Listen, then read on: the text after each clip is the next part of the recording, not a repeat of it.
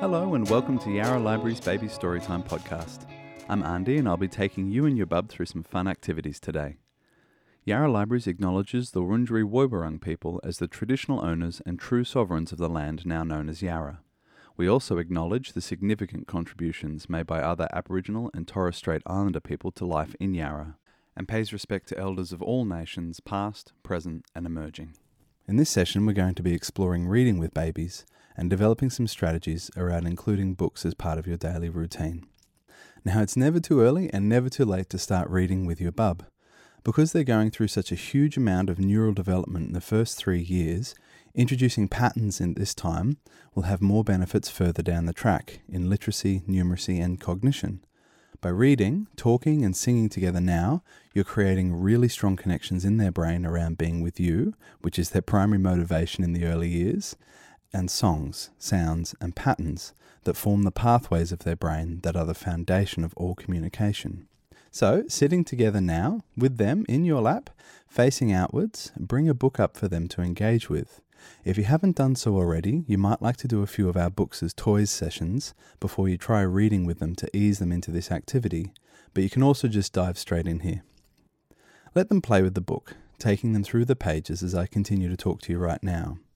Finding the right time of day to read can be really important. If reading with bub is a struggle at the minute, it might simply not be the right time for them just yet. If they're hungry or overtired or teething, then it might not be the moment for this activity. And as with any activity, persisting past their point of comfort can lead to them developing a negative association with what you're doing. Making this a regular, comforting and engaging part of your day together will make reading a wonderful go-to strategy for when they're upset, and train them in an activity that they can use for self-soothing further down the line. And this also makes reading an activity for anyone in the child's life to give them care and comfort. Have you noticed bub key in to any particular part of the book yet?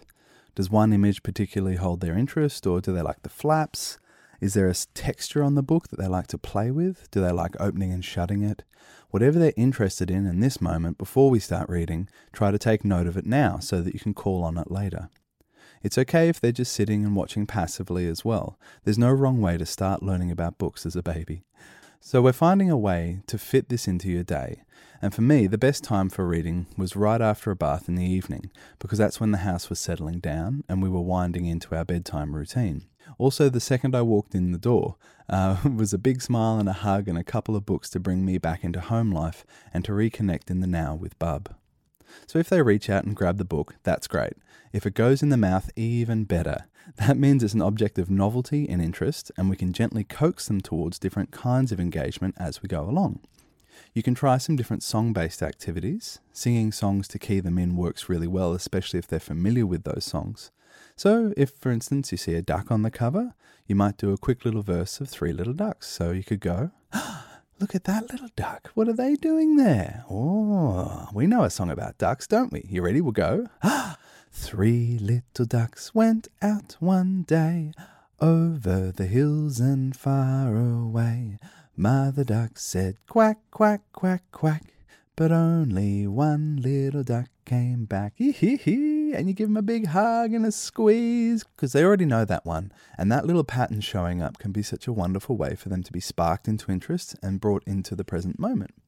And it can also draw a parallel between the song and the image that they're seeing in front of them, just giving them more chances to create that association. Having books around the house in general makes them a more familiar object to bub.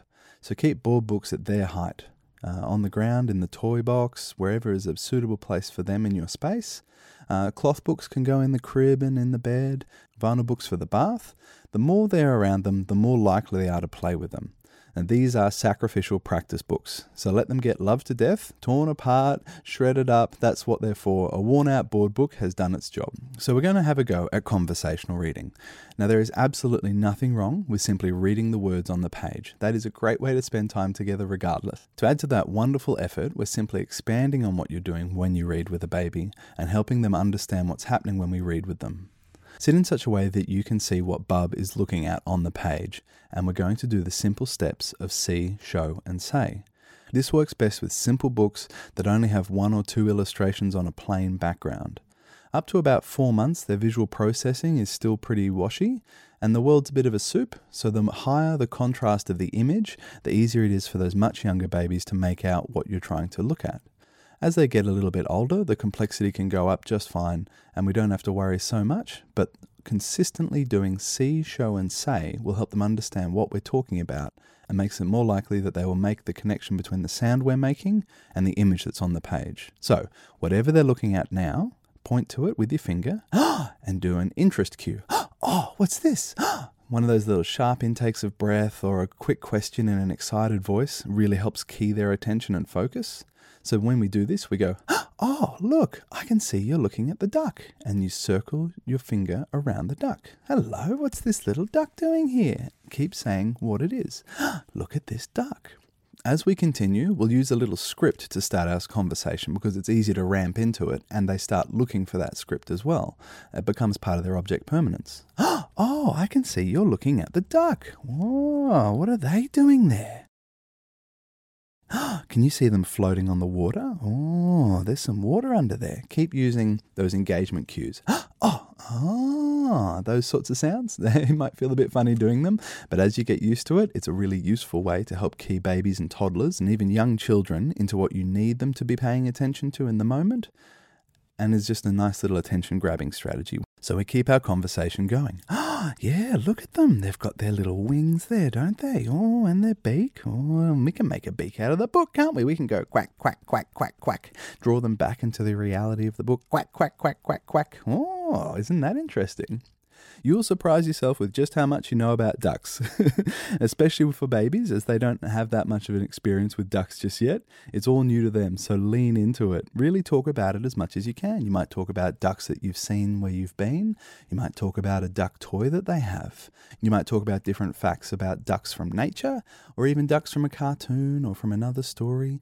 Just drawing those parallels and using all of those different ideas to expand upon what you're doing in the moment, making that conversation.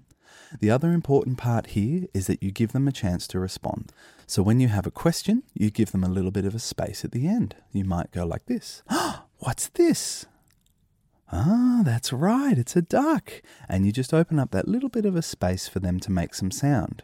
And it can take a long time, but you just let them roll with it. And for as long as it takes them to make a sound or a gesture or to turn and look at you, anything that lets them know that that space was part of a conversation that you were having with them, the more they can practice that little social game. So as we keep reading, we're giving them that time to realize that this is an activity between the both of you. This is a social activity and that you're both taking part in it together. It's not just a passive activity.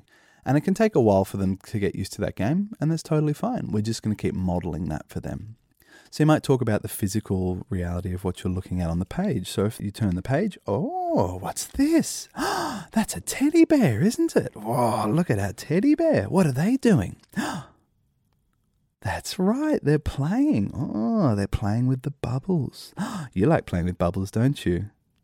And you might give them a little tickle on the tummy. Oh, look at our bear. And you could look at the facial details of the bear. You could say, oh, look at this. The bear's got a nose.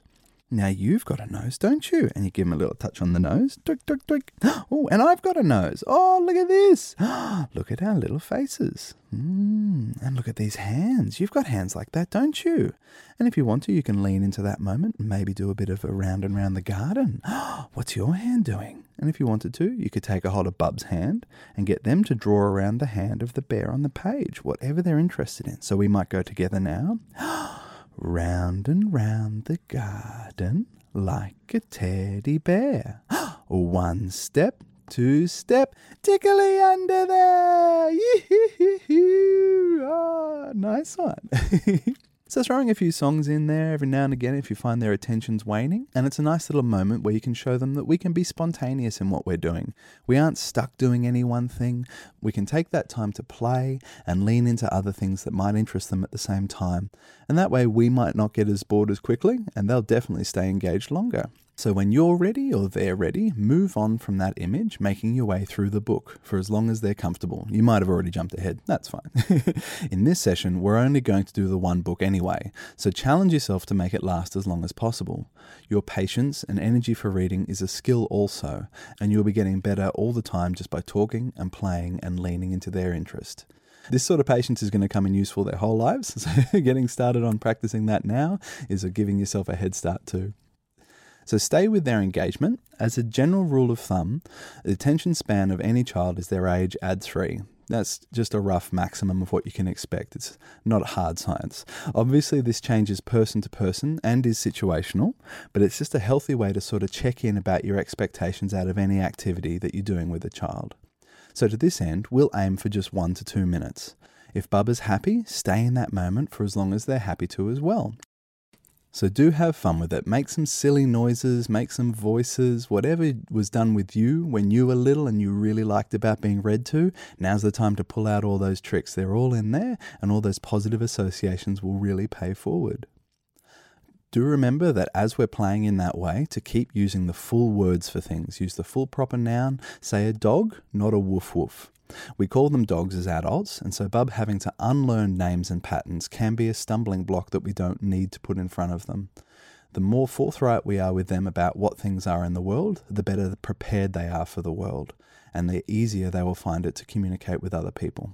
By simply being there with them in moments of bonding and shared activities, you are lowering their cortisol. You're providing huge amounts of positive stimulation, affirmation of their efforts, and producing patterns for their brains to focus on.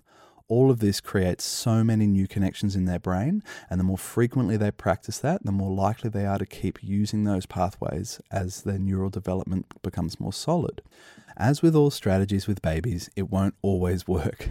Sometimes they're just not going to be in the place for it, and if they just want something else at that time, that's completely fine. But if we keep offering these things consistently, around the same time in their routine, the fussy periods will usually pass, and the positive experiences will be a relaxing and beneficial part of your time together. The more we keep exposing them to reading and speech and the social elements of conversation, the more likely they are to start taking part in those things sooner, and the greater their sense of mastery will become. You're also helping build their vocabulary and their sense of their place in the world. So the more that they can communicate and express themselves, the sooner they will be able to tell you what's wrong and be able to take part in their own caregiving. So thanks so much for joining me, folks. I hope some of those ideas can really help you in your time reading with Bub. So do feel free to listen over again, because there's a lot of information in this one. Please don't take this as writ. This is all just stuff to dip into and try to add as you go along. There's a lot of information here. And just like with everything with Bubs, it's not about getting it right the first time. It's about practice, practice, practice, and enjoying your time together while you do the thing. So thanks for being with me today, and I hope you got something out of that one. All right, take care. Bye.